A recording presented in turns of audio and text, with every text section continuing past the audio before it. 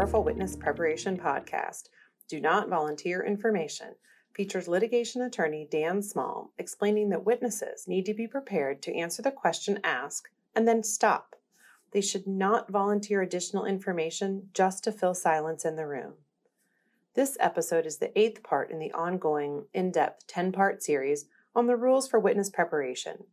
Mastering these 10 rules will help you establish a higher level understanding and the discipline necessary to effectively prepare a witness in a case. Question, pause, answer, stop. That is the unnatural rhythm of the witness environment. In prior podcasts, we've talked about rules for witnesses for the first 3 of these 4 steps. Question. Rule 5's podcast covered don't answer a question you don't understand. Pause. Rule 1 covered count to 5 after each question. Answer. Rule 6 addressed don't guess. If you don't remember, just say so. Now we talk about the stop. It's something else about being a witness that most people are not prepared for. Silence. In a conversation, we're used to filling the silences. Everyone is familiar with uncomfortable silence, and we all try to avoid it. Witnesses have to be prepared to answer and then stop. Don't volunteer additional information just to fill the silences. This is unnatural in several respects. The essence of conversation is connections. One thought leads to another, and the conversation flows. If you're chatting over lunch and your companion asks if you saw a recent movie, your response will probably not be a simple yes or no. Rather, you'll go on to talk about whether you liked it, who you saw it with, or what other movies you've seen, with the same actor or actress, or whatever else interests you. Think about how a conversation like that might go. Question. Hey, did you see movie X with actor Smith? Answer.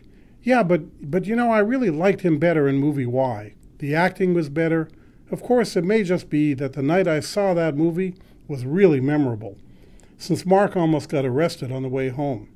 The movie went longer than we thought, so Mark was really speeding on the way home and saw the police car just in time.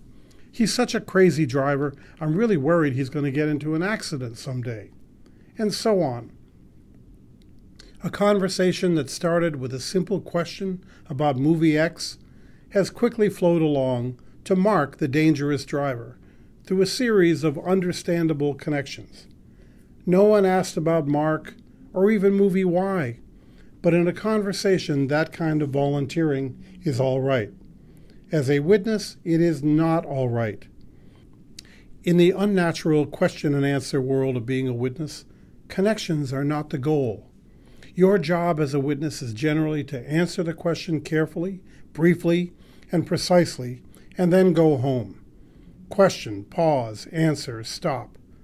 The questioner's job is to ask the right question to get at the information he or she wants. It should not be the questioner's job to help answer the questions by trying to put words in your mouth. Nor should it be your job to help the questioner ask better questions or to volunteer information beyond the narrow lines of the question. Connections mean that you are volunteering information. Don't do it. You may think that it will somehow help or shorten your time as a witness, but it won't. Wait for a clear and simple question.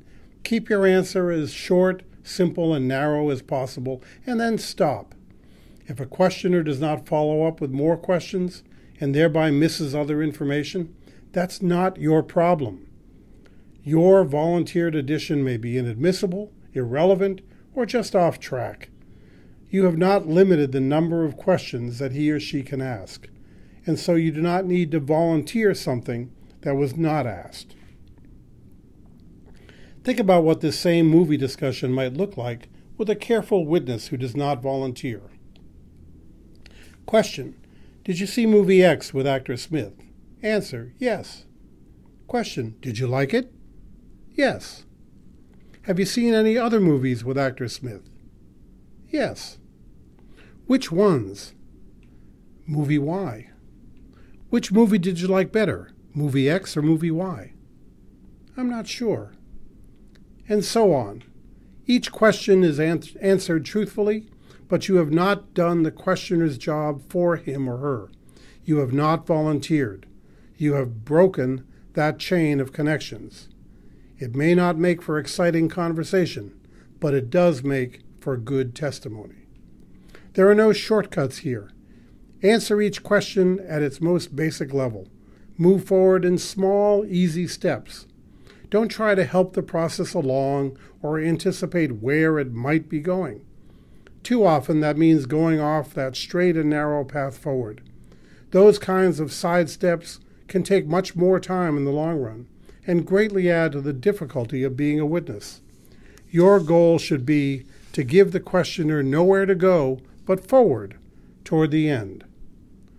Some time ago, I represented an investment manager in testimony before the Securities and Exchange Commission, the SEC.